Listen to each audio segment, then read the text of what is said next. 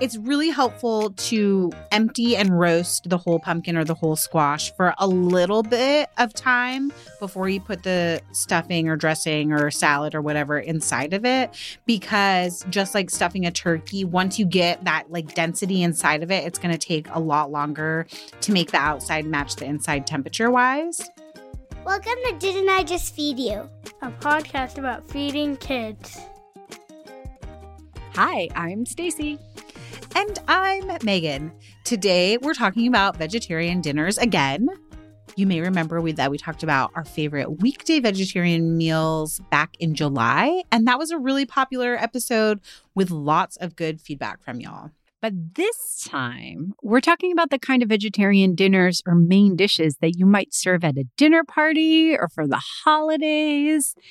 In fact, our original title for this episode was Show-Stopping Vegetarian Dinners, which really put on the pressure. Show-stopping. It just seemed like a big word. We changed it to celebratory. I think celebratory is a little bit more clear, honestly. Yes. Although now I'm second guessing us. Oh, wait, tell me. I think if someone was show stopping, I would click on that. If that was the headline versus celebratory. And I think that's where the initial idea came Maybe from. We should go back to show stopping. It's very Broadway. Right? Show stopping. But then that's jazz the hands. thing is in my very type A personality thing, I was like, wait, while creating the script doc, what does show stopping really mean? And is that what we is that what we're really trying to get across? Me trying to be so exacting. I actually looked up there you go. Webster's Let's hear it. I love it. I want to know. Of show stopping. An act, song, or performer that wins applause so prolonged that as to interrupt a performance. It stops the show. Something or someone exceptionally arresting or attractive. One that stops or could stop the progress, operation, or function of something. So then in my brain, I'm okay, imagining someone's holiday table and them setting down this kale and mushroom stuffed pumpkin, for example, and that anyone would applaud. I feel they might not applaud, but I do think, I don't even know if I believe what I'm about to say. But I have seen, and I know we all get wooed by the internet and by gorgeous food photography, right? Yes. But it's almost easier to make vegetarian meals show-stopping because vegetables, plants are beautiful. Yes. And sometimes a slice of turkey, which is brown town or beige, totally. Beige on beige. Or bloody meat. I don't know. I don't want to make it sound gross because I love a beef tenderloin. But it can be harder to make it look beautiful in some ways. I totally agree. And what was funny to me is I had this passing thought when I was doing a little bit of research for this episode. I was on Pinterest looking at what are some things that people find when they search. And there was one headline or title on a Pinterest pin that was vegetarian means that will make you forget about the turkey. And I'm the turkey is not even that exciting. You could make me forget about the turkey with some really good Brussels sprouts. Okay, so when I was preparing for the episode, I actually started with I have a lot of ideas too. I know you have a ton of ideas, but I actually started with, what about just skipping the meat, skipping the turkey, but everything else that you normally do. And then if you're skipping the turkey, maybe you have a little time to put a beautiful or fancy twist. So instead of mashed potatoes, you do mashed potato and celery root. Just something that stops the show and gets people to be oh, that's cool. Or spend time doing a beautiful arrangement on top of your sweet potato casserole. Or, right, I don't know. Doing shingled layers instead of just the mash. I do think there is such an aesthetic component to making something feel celebratory. Definitely. And I think that's part of my thinking when it comes to making a show-stopping vegetarian thing. But I love this idea, and I've seen it before, of doing a sides only meal where, because a lot of times that's what everyone wants anyways, is 100%. the stuffing and a really like beautiful presentation of your sweet potato casserole and green bean casserole. And those can feel like mains. I mean, it doesn't feel like anything is missing necessarily. Right. So I don't know. I like that. I think that that's one potential way to go. But I think that today we're probably going to talk about some vegetarian options that we don't normally talk about as part of the holiday or dinner party table. A little bit more like effort than maybe mashed potatoes or roasted Brussels sprouts. I think that's right. Before we got on recording, we were talking about this idea of like, there will be people for who this episode is for them to have ideas for like their family meal where they have a vegetarian person joining the table. And so they want to make one thing that feels special for them. Whereas like we have several vegetarians in our listeners community, in our Instagram community, who like they are already doing this. And so they might just need fresh ideas for how to make their table even more celebratory, even more show-stopping. Yeah. I mean, the same way that people who are omnivores are like, you know, we cook a turkey or a roast every single year for certain holidays or a brisket, whatever it is. And then like, you still listen because you're like, what's the new twist on the brisket? Or what's a new idea? What can make this easier but still keep it really beautiful? So I do think that a lot of what we're going to go through, it's funny. The effort is an interesting piece of this conversation, I think. Yeah. So I have a couple of ideas where it's definitely going to take more effort for the main. It's like the substitute for the big roast. But then as I really went through some of this stuff, it feels like it might be more effort, but actually like a mushroom coq au vin or a vegetarian coq au vin, right? Which is one of my, and that's actually a really easy one to make vegan, not just vegetarian. Right. Is actually not that much effort. Right? It's probably less effort. Right. But then served in a beautiful dish, you know. I want to call it a cruet, but that's for oil. Yeah, you're right. But some like a beautiful serving dish and a ladle and then luxurious, perfect mashed potatoes. Like that's gorgeous, right? And it's going to feel show-stopping, celebratory, but actually doesn't take a lot of time. So there's definitely going to be some effort we're going to talk about, and we'll kind of flag that for you. But we'll also flag when we think it sounds fancy, but actually not. Don't worry. Yeah. So that you maybe kind of answered it, but my first question was going to be like, what makes a dish feel more celebratory or more show-stopping, holiday or dinner party worthy to you, vegetarian or not? Like, what are the things that make them feel solidly celebratory? I think that there's sort of there might be more. Okay, but just off the top of my head, for me, it's something that's part of a little rare and part of a tradition.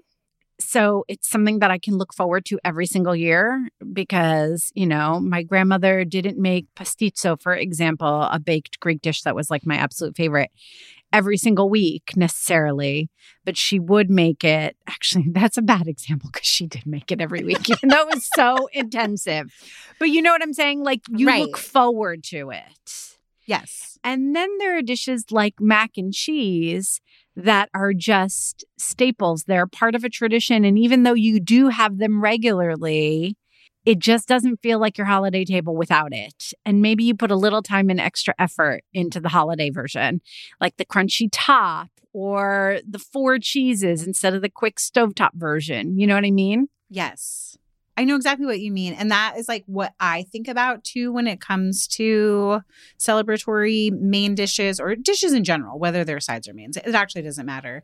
It's sometimes just like the extra ingredient or a technique that you don't always use. Like I think of like we do smoked sweet potatoes sometimes around the holidays because I love them. I mean, honestly, we do them when we have the smoker going anytime, but it feels just like one step up from a regular like baked sweet potato. And then if you add an extra ingredient to that, whether it's like crispy marshmallows or crispy shallots. Yes. I know, both of those things. Like that makes it feel outside of the everyday. And then I fully admit too, there is the aesthetic thing that we both already mentioned. And when you were describing something celebratory, you're like, oh, it's gorgeous. I think there's something there. And it doesn't actually take a lot to make something that's like aesthetically pleasing that feels like more special. I agree. And I think that it can sometimes just be in the plating.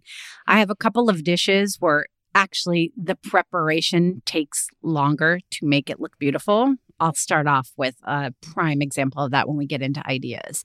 But often it's just, maybe picking a platter, instead of just like serving everyone at the stove or putting the pot on the table, like for the quick weeknight meal, you actually take a platter and you take some fresh herbs and you garnish. Like it doesn't have to be that much. I do think that also you're hitting on something here that's important to say, which is that in both of our ideas of what makes something feel celebratory, we talked about repetition, things everybody loves, things that people look forward to. It can be so tempting to be like, that gorgeous dish I saw in Bon Appetit or Food and Wine or that cookbook that I love that I always feel like too overwhelmed to cook from. I'm going to make that for the holidays. And it's not something that you've made before. It's not something that everybody's looking forward to. If that brings you joy, by all means, go for it. Because if you have the time and the space and you enjoy the process, who knows, maybe it'll come out great and that will become a new tradition for you. But that's not actually what makes most people happy. Which brings us back to the if you just end up wanting to do all the sides and dress them up and just skip the turkey or roast, I bet you people will be happy. Oh, yes. Right? Yeah. They want things that they've had before. People want to eat comfort. It can look beautiful and you'd go the extra mile in some way with that extra ingredient in the presentation. But people want familiarity and comfort around the holidays, I think. I agree. And, there's that old adage that you shouldn't try a new recipe necessarily, like the first time that you're having people over for dinner, or if it's your first time hosting a dinner party, you should cook things that you already know. And I think that's a little bit true for the holidays too, because even if you read through a recipe before you even dive into it, which we highly recommend that you do. In fact, we have a whole episode about how to select and use recipes. But even when I do that, even as a recipe writer and developer, I have times where in the thick of trying to cook that new recipe, plus the regular mashed potatoes and the mac and cheese and the dressing, I miss something. And that oversight makes something that I was excited to cook not taste as good as it could. And then you're like, why did I do that? Yes. God, this was not the moment. So I think you have to pull back and sort of respect the season that you're in as a cook. And maybe it's not the season to try new things. And instead, your extra effort should go towards making some special toppings or chopping up a lot of fresh herbs or shopping for a new platter or tablecloth that would make it feel celebratory too. Because it's not just food things that make it feel like a party. And then if you're in a season where you feel like you can do something new, but you're not sure, you're in a transition season, I feel like I might be in one of those. Taking a baby step, you know what I mean? So if you normally make roasted vegetables, look for a show-stopping, maybe a stuffed squash or pumpkin. You know what I mean? Something that kind of relates and is connected to, but isn't jumping into vegetarian Wellington. Right. It's something entirely new where you've never worked with puff pastry before and you're like, what? Right. Did I get myself into? Totally. Okay, before we get into actual ideas, I think it's worth mentioning that right now we have this really helpful holiday handbook. It's the best. It makes me so happy. Sometimes I just look at it. Is that weird? No, it's not weird at all. But it's our little bit. It's like our baby. We built this. It's a resource and a recipe book out of y'all's asking for tried and true recipes and advice. And even though there are some meat-centric mains. There's also lots of side dishes. Most of them are things that are reliable, but there are some fun things. And so we want to make sure that if you need help with the holidays, you grab that. You can visit didn'tijustfeedyou.com/links to grab it. It'll be the second entry there. It'll say Holiday Handbook, and you can grab that to help you through the holidays. It's not just recipes though, Megan. No, it's not. It's a timeline. There's a way that we help you figure out how much you should cook. There's a guide on safe storage because you're going to be prepping stuff ahead. But I want to say this because people are going to see Make Ahead and see that there's a timeline for starting as early as now if you want, because you can prep even something like gravy ahead of time, right? Yes. Cranberry sauce. You can get a lot of stuff out of the way. Entire pies, you can bake them now. Be ready. No last minute cooking. It's going to make you so happy. But it's the timeline was put together with a deep understanding that we know, like right now, you are still doing regular life. And regular life by itself is overwhelming. That's why most of us end up putting things off anyway, because we're already busy. So it's a realistic Make Ahead timeline. So I really hope that you guys will check it out. And then the last thing I want to mention before we get into categories is that now is a really great time to join our supporting community. We will be having a couple of like holiday happy hours a la our regular office hours. And in those, we are already taking some of your holiday questions. Like the last one we talked about turkey, I swear, for 20 minutes. So if you need even more help beyond what you're getting from these regular free episodes, you can join our supporting community by visiting didn'tijustfeedyou.com/community.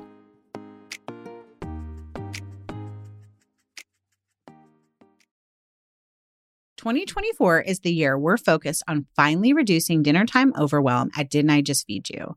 And that means making grocery shopping easier and more cost-effective, especially when it comes to the foods we all tend to spend the most on, like meat. Enter ButcherBox, where you can count on incredible deals on premium cuts. At ButcherBox, you can choose a curated box or customize your order of 100% grass-fed beef, free-range organic chicken, pork-raised crate-free, and wild-caught seafood to stock your fridge with all the proteins you need for the week, month, or even the year at prices that are hard to come by at the grocery store. That's all your protein shopped for in one shot at great prices delivered to your door with free shipping. Just one change, switching over to ButcherBox, and you guarantee yourself fewer trips to the grocery store and savings that are hard to find at the supermarket. Dinnertime overwhelm, be gone. ButcherBox is offering our listeners their choice of a weeknight meal essential: 3 pounds of chicken thighs, 2 pounds of ground beef, or 1 pound of premium steak tips for free in every order for a whole year. Plus, you get $20 off your first order. Sign up today at butcherbox.com/DIJFY and use the code DIJFY, short for Didn't I Just Feed You, to choose your free offer and get $20 off. Armoire makes getting dressed easy. With a clothing rental membership from Armoire, build the perfect wardrobe with brands that are high quality, unique, and recommended just for you. Is anyone else struggling with what to wear these days? I've been pretty frustrated with getting dressed over the last few months as I've navigated body changes, and some days I quite literally have no idea what to wear. Enter Armoire. Armoire allows you to rent high-quality designer clothing for every occasion. When I signed up, I took a style quiz, and based on my preferences, they offered suggestions that would best match my life. I've been renting clothes from Armoire for a while now, and the more I rent, the more on point the suggestions get. Plus, you send what you wear back, which is a great way to try new styles without waste. Armoire also has such a fantastic range of options. Whether you're planning an outfit for a date night, packing for a conference, or maybe a family event, or just need some updated options for everyday life, you'll be the best dressed person in the room without ever having to find time for an exhausting shopping day. Right now, Didn't I Just Feed You listeners can give Armoire a try and get up to 50% off their first month. That's up to $125 off. Just visit armoire.style/DIJFY. That is armoire.style, ARMOIRE.style/DIJFY to get up to 50% off your first month and never worry about what to wear again. Try Armoire today. Do you ever feel like you're in a never-ending cycle of snacks and meals? We get it. That's why we're excited to share Home Threads, the ultimate solution for creating a stylish and functional family space. At HomeThreads.com, discover furniture that can handle the chaos of family life. From wipeable dining chairs to kitchen tables and light fixtures. Or you can just freshen up your kitchen with trays, counter lamps, decor, and other affordable accents that will help you update your kitchen into a room you love spending time in. Head over to homethreads.com/DIJFY, short for Didn't I Just Feed You, to get a code for 15% off your first order.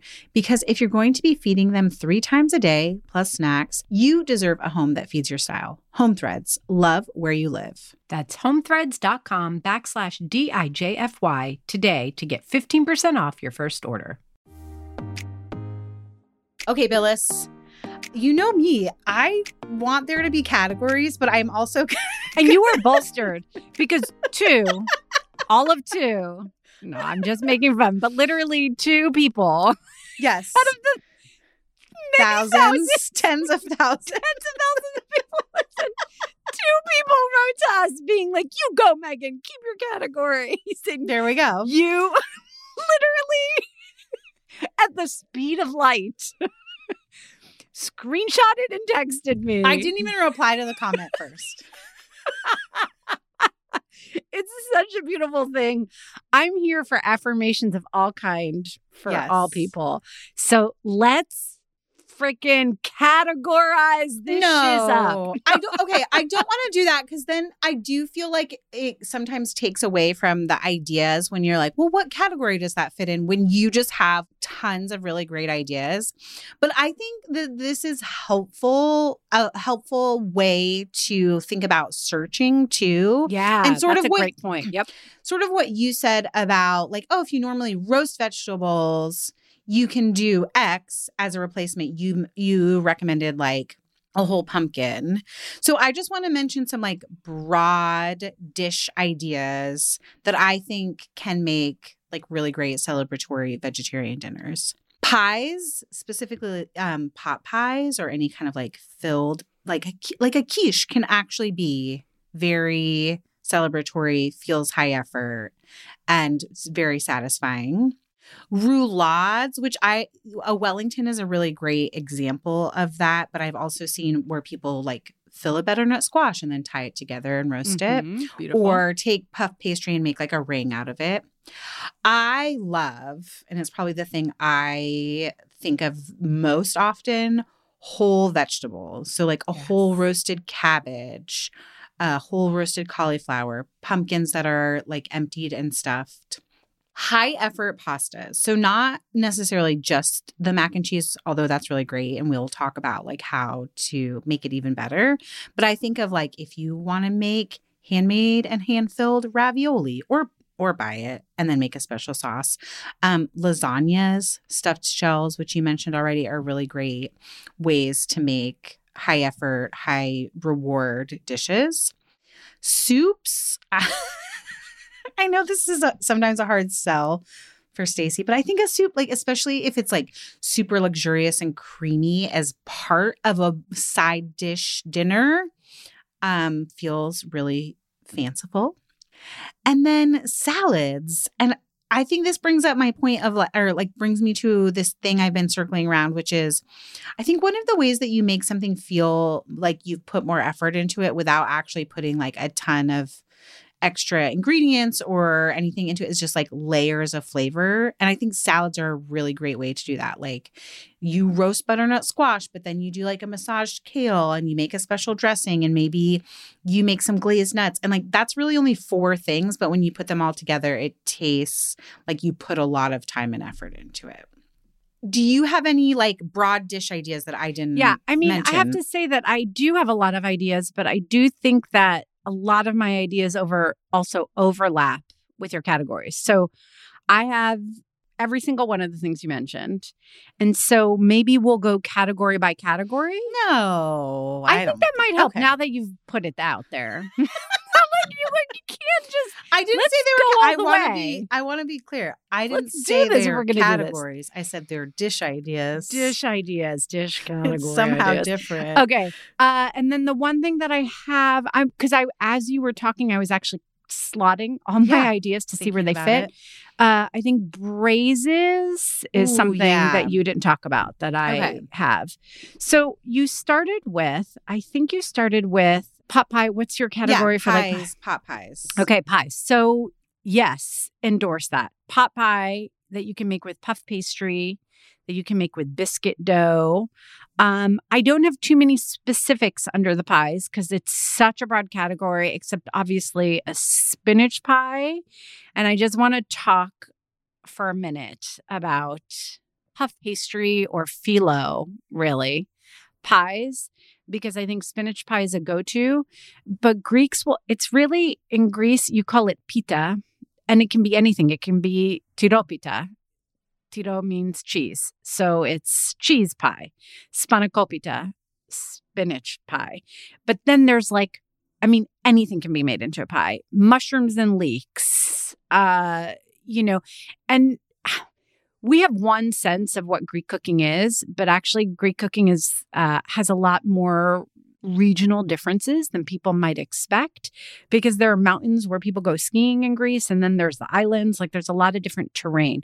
So dandelion greens pie, random vegetable scraps pie, like literally there's every kind. So just really the point is you can take lentils and vegetables and turn it into a pie. The possibilities are really endless. So I think that the way that you might want to hone in is via categories, where you can look up Greek pita or Greek pie if you want to use phyllo. You can look up puff pastry pie if you want to use puff pastry. You can look up pot pie if you want something that is more like a stewed and then topped with dough kind of pie. Galette if you are making your pie dough ahead of time for your sweet pies. But then, galettes can be beautiful. Talk about show-stopping, because you have an opportunity there to layer and shingle, as you say, like vegetables and ingredients in a beautiful way. And then it's open-faced and it's gorgeous. So I think that might be the way in. What do you think? Yes. Okay, so on galettes, I want to mention not just vegetables, but like you said, you could do things like lentils or beans. And we both love cheese, and that's a great way to add more flavor. And even within a galette, you could do like caramelized onions as like the base that you put directly in the dough, and then do like delicata squash slices on top. So you're adding like layers of flavor, but still making this like really beautiful presentation. I want to mention shepherd's pies. I know that feels like sort of here too. Yes. Homey and comforting, but another great way to take something that you might already do, like roasting a bunch of vegetables and making a gravy, but then putting them together and doing like mashed potatoes or mashed sweet potatoes on top. Okay, I had shepherd's pie on my list too, and I'm so glad you brought it up.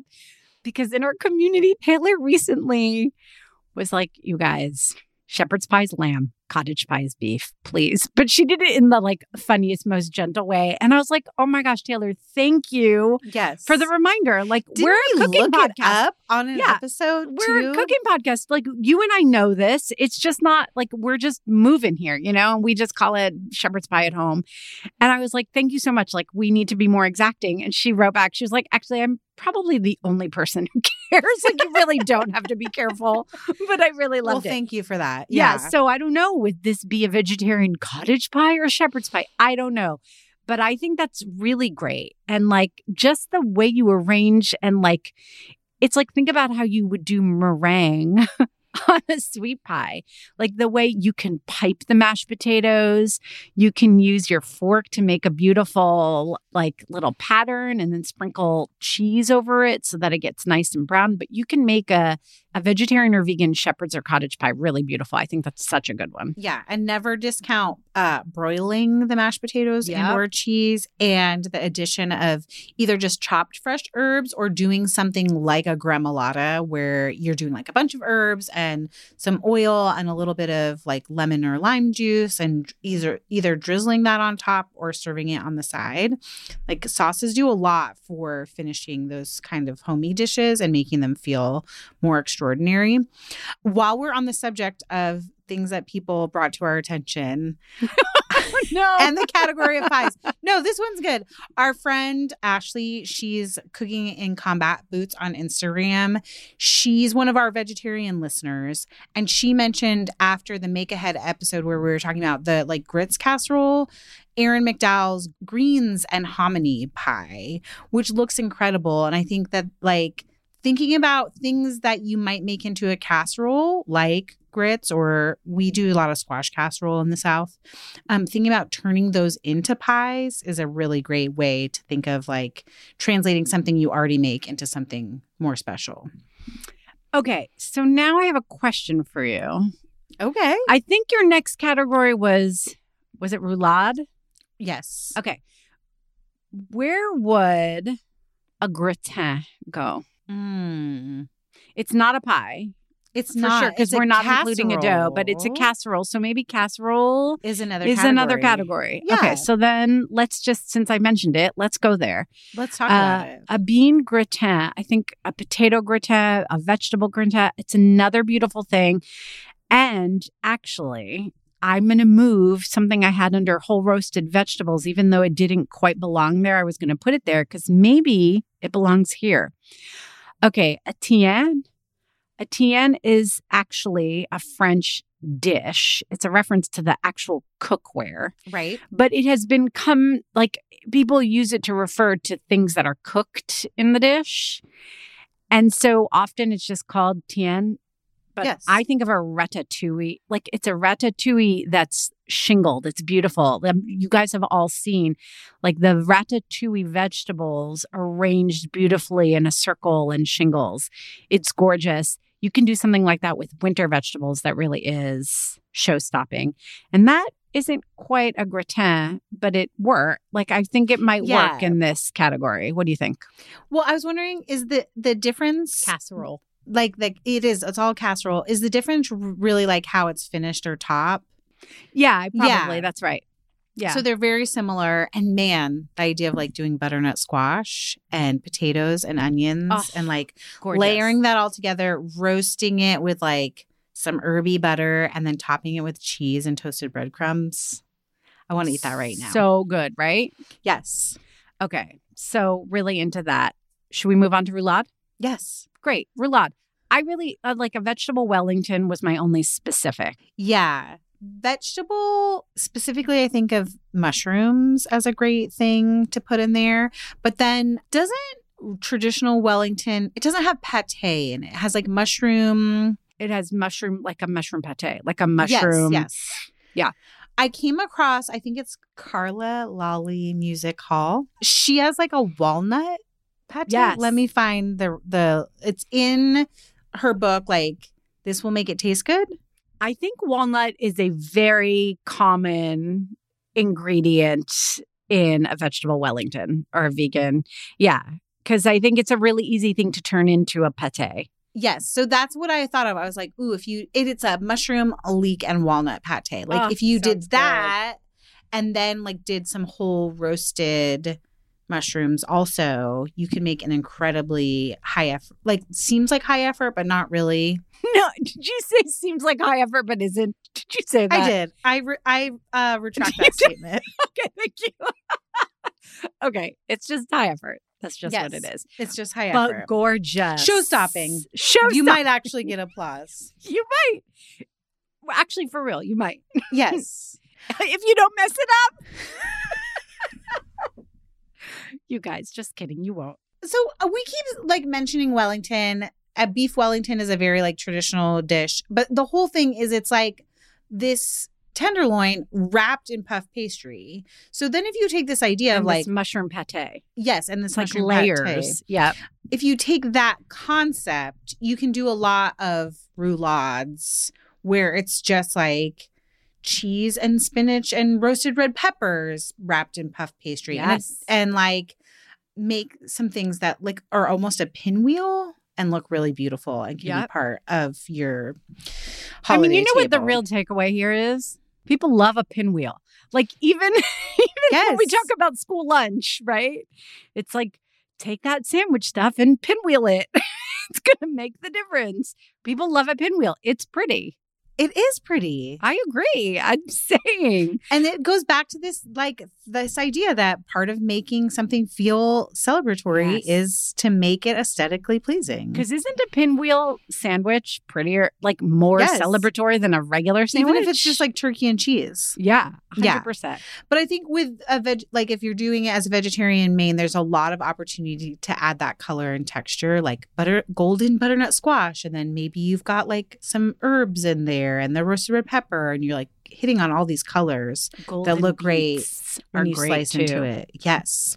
I do think if you don't already own a mandolin and you want to do something like this, a mandolin is such a great tool for quicker, high volume slicing, especially if you're trying to get it to a certain consistent thickness. Yes. And especially if you want to go thin. It's just really hard to do with a knife.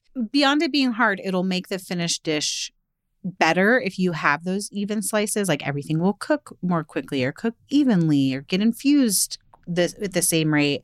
And so it really is. And you can buy one on Amazon for like we have $20. We'll link to it. Great. Okay. So next up, you talked about whole roasted vegetables, which was also on my list. I had cabbage and I had cauliflower. You mentioned those two. Way too many recipes to just pick one gorgeous one, in my opinion. Although I have to say that I feel like, and this speaks more to my style of cooking and what appeals to me than like anything empirical in the world. But Ottolenghi has so many beautiful, both whole roasted cauliflower and cabbage dishes. Yes. That you can find in his cookbooks or online. So like if you just need help and you're overwhelmed and you want to narrow in and that type of food that is really Middle Eastern food appeals to you, that's a nice place to start. I was going to mention in the Grill Dads cookbook, which I worked on 2 years ago. I'm like, it's the best grilling cookbook ever written by two idiots, I think is the title of it. I'm not like making that up. There is a whole roasted and smoked cauliflower and a whole, like we grilled it in the embers of charcoal cabbage. And what I want to mention here is like, if you're going to cook either of those things whole, you really want to make sure that it's well seasoned before it's cooked. So like a dry spice rub with a little bit of olive oil, and you really like work it in the best you can. For the cabbage, we actually took the like stem and core out as an opportunity to get more of that seasoning in there. And then like, because that's pretty much hands off once you get it in either roasting or on the grill or on the smoker, it's really nice to spend some time on a sauce to finish it. So like I think we made chive oil for the cauliflower, and we did like a lemony yogurt for the cabbage. And those are just like two ideas. There's millions of others. Millions. I do think yogurt is very a common accompaniment, or yogurt-based sauces, tahini-based sauces. But yeah, like you said, I love the idea of chive oil. That's beautiful. Yeah, and it's so pretty. It's like this very vibrant green, which could be unexpected on a holiday table full of like oranges and browns. Yeah. How about stuffed portobello mushrooms? Does that go into whole? Yeah, I think so. Right? Yeah. That was something on my list. I think that mushrooms are a really great staple, especially if you're trying to go vegan. I have a bunch of other mushroom ideas, but a whole roasted portobello that's been stuffed, yummy. Can we talk about stuffed pumpkins? Yeah, let's. Okay. Because I think that they feel more Thanksgiving than they do the later winter holidays. Absolutely. It feels very harvest. Yes, very harvestful. Totally. I have a recipe for like a kale and mushroom stuffed pumpkin on thekitchen.com that we'll link to. But I just remember that like I probably was like testing it in like August for it to be live in November. But I just remember that it was actually really hard to find like an air quotes pie pumpkin, which is like the kind of pumpkin that you want to cook versus like a carving pumpkin, which is grown for size and is not going to be as flavorful. So that's just something to keep in mind. Like if you're thinking about this, it's early November.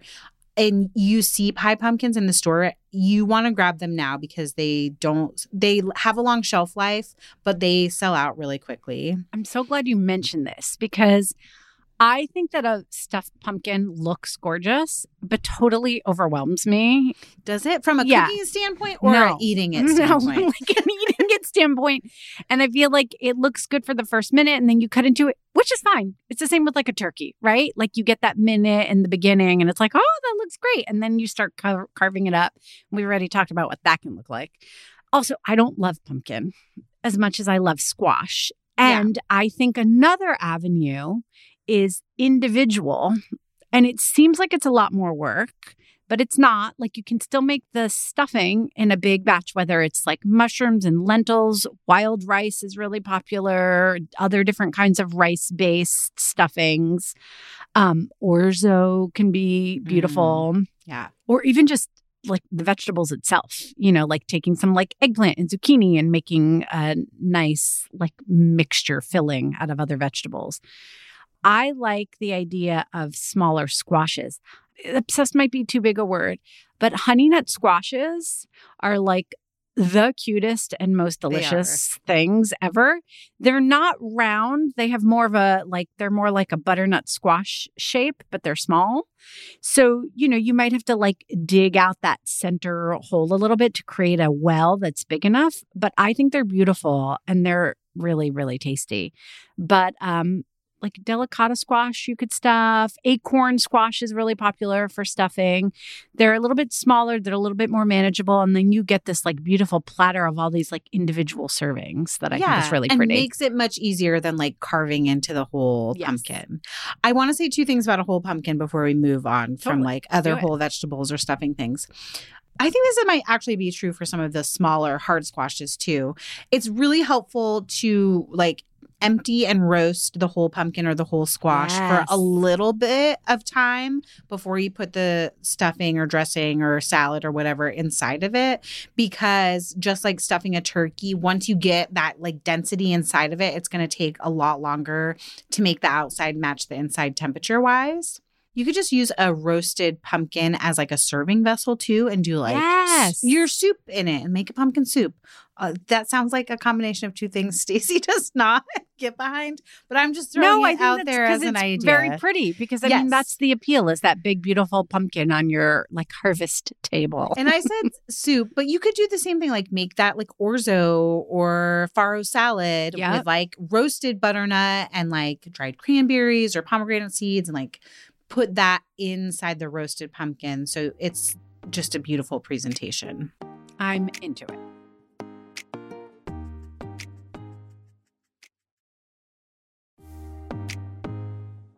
Okay. Next, you talked about high effort pastas that were also on my list. So I'm going to go rogue just for 1 second so that we can focus on high effort pastas because risotto is not high level, although it may take a little bit more effort when you're making it at scale, right? And like, even though, yes, you can make a quick weeknight risotto that's going to be tasty and satisfying that you don't have to like labor over. For the holiday, you might want to be a little bit more exacting just to get it right. I think it's worth it. Risotto is elegant, beautiful, and infinitely adaptable. Yes, I'm so glad you put it on the list. I wouldn't have thought of it as like high effort pasta. And I had thought of it before we started recording, but didn't write it down. Because the other thing, like you could make one really amazing, like mushroom risotto, do like shallots and make sure you buy like a nice white wine and make that like a gremolata or a little like herb situation to go on top of it. But you could also make a really delicious sort of basic Parmesan risotto and then have like a toppings bar. That sounds so cheesy. No, I but love like this. Can be really beautiful, right? Like you have roasted mushrooms or veggies, shaved Brussels sprouts with like a little lemony dressing. So people can build their own. Love that idea so much because then you're just focusing on making a really good basic risotto. You can focus on that. If you're scared about doing it in bigger quantity, you can even do like 2 batches. You know what I mean? Like you have a little bit of space because you can prep all those toppings ahead of time. You can roast a bunch of mushrooms ahead of time. You can roast a bunch of vegetables ahead of time. You can chop fresh herbs right beforehand. I think that's great. Yeah, I think that would be really beautiful. Risotto is really great for dinner party too because you can prep it ahead and then sort of like reheat it slowly versus like I think of some of the like dinner party mains as being super challenging, actually. I agree. Okay, so under special pastas, which is how I had it categorized, any gorgeous non-meat pasta. I mean, again, I came across a beautiful walnut lentil ragu. You know, there's if you're really serving like a full vegetarian or vegan crew that's used to that kind of thing. I think like when I think of my family and you try to do something like meat sauce, they would rather just have something that feels totally different than trying to replicate. But I think that would be beautiful. A mushroom ragu, you can go with a creamy polenta instead of a pasta. Baked pastas are beautiful. You mentioned lasagna. I think stuffed shells have all the same ingredients, but can make for a gorgeous presentation. Or manicotti, too. That's on my list, too. Okay, yeah, good. totally. Yeah. Like manicotti's wonderful. Or even just like a white lasagna, right? Where you make a bechamel and maybe you have some spinach. It just feels, again, it gets back to this like everybody loves lasagna.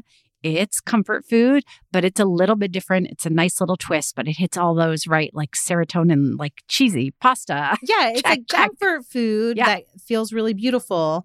And another great like make ahead opportunity. You make the lasagna or the manicotti like several days in advance, stuff it in the refrigerator, and then just bake it off on the day of your meal. I love manicotti. I'm so glad that you mentioned it. One other fancy pasta thing. Okay. I just said when I was talking about the walnut and lentil ragu, like vegan meatballs, you know, I can just imagine what my kids would say. But I will tell you, I'm going to give you a specific recipe in this case. In her cookbook, Homemade with Love, Jennifer Perillo of InJenny'sKitchen.com has a lentil and ricotta meatball that is so delicious. And she goes hard on leveraging her Brooklyn Italian background and saying like, if anyone's going to make a vegetarian meatball that's good, it's going to be me. And oh man, is she right? I haven't made it for my kids in several years, but when I made it last, they really did like it a lot. Like everybody ate it up. And so like, that's another thing is that like, especially if you have maybe a vegetarian guest, like maybe you're doing an Italian style holiday meal and you have regular meatballs and you have a vegetarian guest who misses that. That's another like great. I know it sounds really simple, just pasta and meatballs, but like that might hit a comfort spot that a vegetarian in your life misses. And it's a great recipe that I would fully endorse. Related to lentil not meatballs. And I'm curious because you've mentioned them on the show before and now I can't remember if your family was into them. And not that that like is any indication of we're mentioning ideas for everyone else too, not just us. It's like a ricotta meatball, a ricotta ball. Yeah. What would you call it? Yeah. So the recipe that I've made before that I love is on the New York Times and they call it ricotta polpette. And polpette is just the Italian word for meatball. Okay. But I've made that recipe no meat also. It has no meat in it. It is so delicious. And it's kind of like easy as making meatballs. 100%. My kids loved it. And that one I made for them fairly recently. Okay, good. This is good to know. And we'll file. So they're cheese balls. Yeah, they're cheese balls. It's Which delicious. Love. I know that I did not serve them over pasta because it's basically cheese balls, but it was great I did like roast. This was just for like a regular weekend meal. It was a Sunday meal when some grandparents were in town with roasted veggies that had a gremolata on top and then crusty bread and a big salad. I love that. And I think that could be a really great like dinner party. You also mentioned polenta, which I don't think gets enough love as an option for serving these sort of like mushroom ragus and ricotta meatballs over. Yeah, totally. Okay, what's next on your list? Let's fly through the rest. Are you ready? Because I have a few. Yeah. Your favorite. Soups. I'm going to tell you something. Soup was on my list. Okay. I'm not surprised by that. It's funny a because you've been luxurious like, soup. I'm coming around to soups, but I still give you a hard time. Yeah. Because I know it's not your favorite, but that's another way to like take a bunch of vegetables and make them really beautiful and really filling. So for me, I put two particular soups because they're what came to mind for me of what would feel special to me. Because I do think if you're going to serve soup, especially as like one of your show-stopping mains, it better be like a good one, not just like your quick vegetarian soup. Like, excuse me, French onion soup. Oh, good one. Right. But that's usually like beef broth. So you just make like a really rich like mushroom broth and then caramelize those onions. Love it. And pozole. Okay. Which is like usually does have meat in it too, but I'm sure that you can find a vegetarian pozole. It's a hominy soup. It's like a very rich chicken stock with hominy, or like a tortilla soup. Like feels very celebratory to me when it's done like in a more traditional way. So I bet you can find vegetarian versions online. And the thing about the pozole and the tortilla soup is like you can also do like lots of different toppings. Homemade tortilla strips instead of just tortilla chips and fresh herbs. And I feel like you can dress it up. It feels very celebratory to me. I'm going to mention just two soups. And I don't know that they fit into your idea of like what's celebratory, but they hit on some of our other qualifications. We have done for many, we used to do it like Didn't I Just Feed You as a family, this like pre-Christmas soup. It's an Alton Brown recipe. And we just started doing it again last year, and some of our friends are vegetarian and vegan. I mention this because the original Christmas soup is red beans, potatoes, kale or collard greens, and kielbasa sausage. And then we have like a big salad and crusty bread, and it's more about the community of like being together before the holidays get busy for everyone. It's mostly just our friends. And so I feel like it's worth mentioning as a celebratory main. It reminds me of a caldo verde. Yes. Like a Portuguese, which I think of as a Portuguese dish, like a Portuguese potato kale soup. Is it brothy? It is brothy. Yeah. Okay, Yeah. cool. Yeah, I love that. And then the other thing I'm going to mention is minestrone. Okay. Minestrone. We've debated this before, and we even looked it up once, and now I don't remember. I'm all of a sudden feeling shy about my pronunciation. But I think that, like, especially if you're going to use from dry beans and, like, put in a ton of vegetables, that can feel very celebratory. And it's beautiful. I also think that an Italian wedding soup feels very celebratory. Obviously, it was traditionally made for weddings, but it does involve meatballs. So it'd be interesting if you can find a vegetarian version going back to those like lentil and ricotta meatballs, or even the ricotta polpette. I wonder if you can make them small and put them in a soup. That'd be interesting. If you're going to do something like that, you like that idea and you feel really confident, I would give it a test run.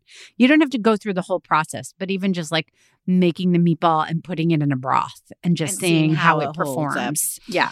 That makes me think of chicken and dumpling soup, or dumpling soups but like you could do something like that with a bunch of like roasted veggies or mushrooms, even lentil or like barley, and then add the dumplings to make it feel more finished or more filling too.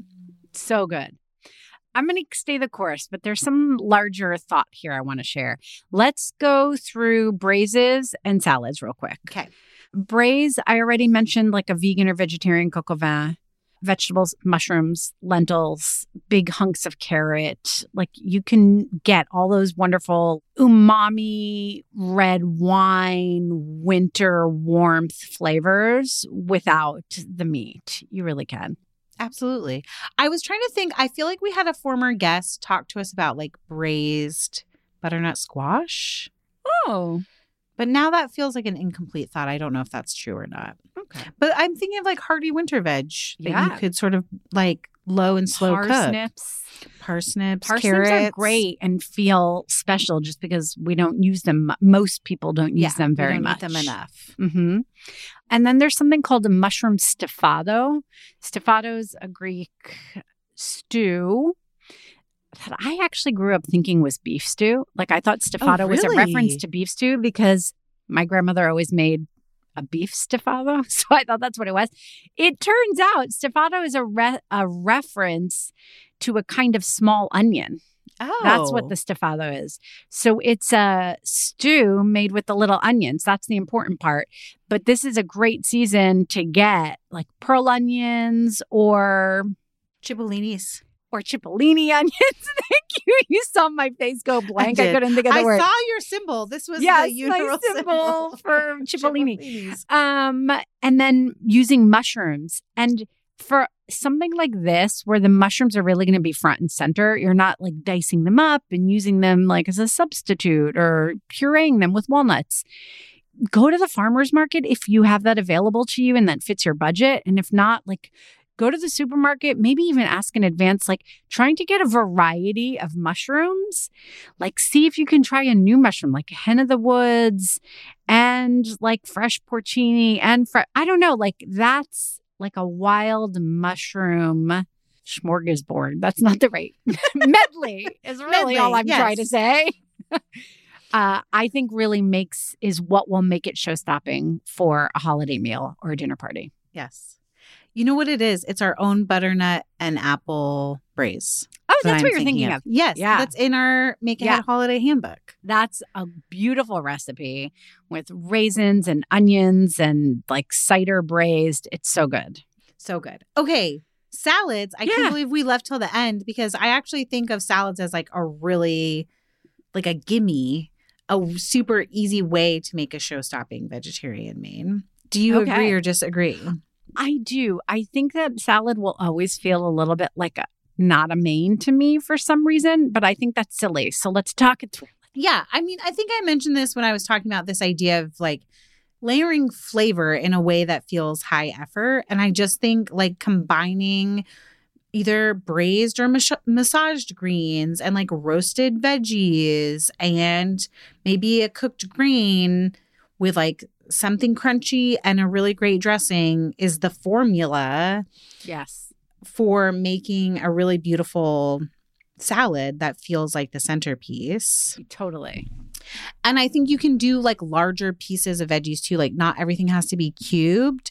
Our friend Ashley, I mentioned already from Cooking in Combat Boots, she mentioned that she likes to make Heartbeat Kitchen's vegan wild rice and butternut squash salad with maple dressing, which hits on all those things. There's rice, there's kale, there's butternut squash. But then also she mentioned a roasted delicata and radicchio with date vinaigrette salad recipe from Hetty McKinnon's newer book, Tender Heart, which is all vegetarian vegetable dishes.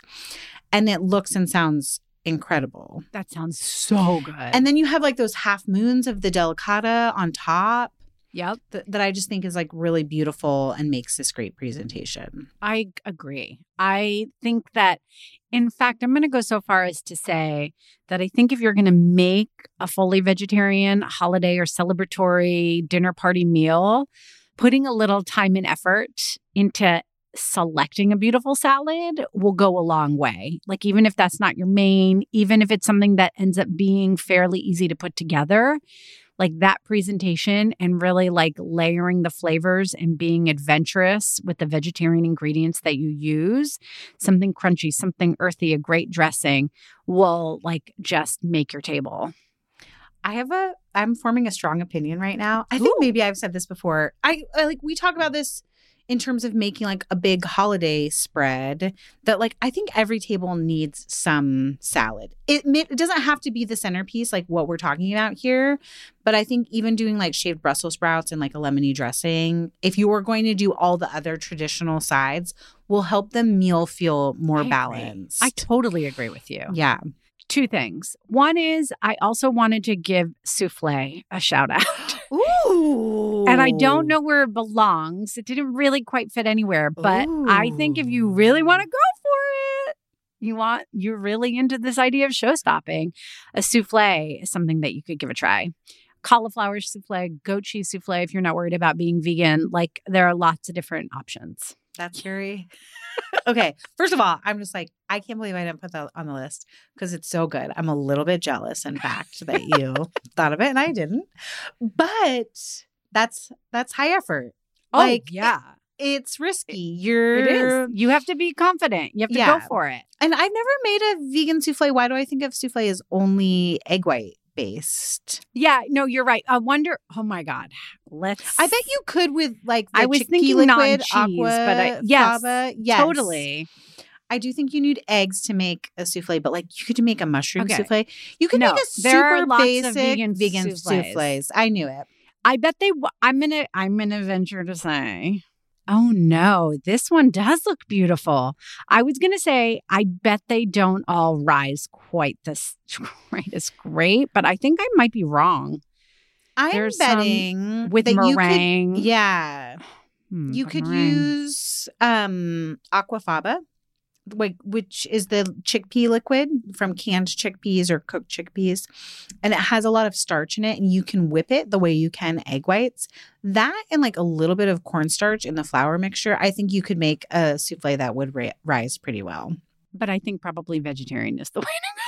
Like, unless you're an experienced vegan cook. Right. Or you really need it to be vegan, because we're talking about something that's already high effort if you're using chicken eggs. Add in needing to remove the egg. You're at a level even Stacey and I are seriously attempting. Like, that would be something that I would like devote much time to testing. Right. Okay. But anyway, souffle. My last thought is that if you're really overwhelmed, like maybe we've mentioned a bunch of ideas and you've jotted some down and something is coalescing into a menu for you. Maybe you're like, oh my gosh, they just opened the door and now I'm overwhelmed because they just had so many ideas. Sorry. Yeah, sorry. Sorry. And one way in for me, as you guys know, because I've talked about it before, when I'm planning a menu for a celebration, a holiday, a gathering, choosing a cuisine can really help you focus in.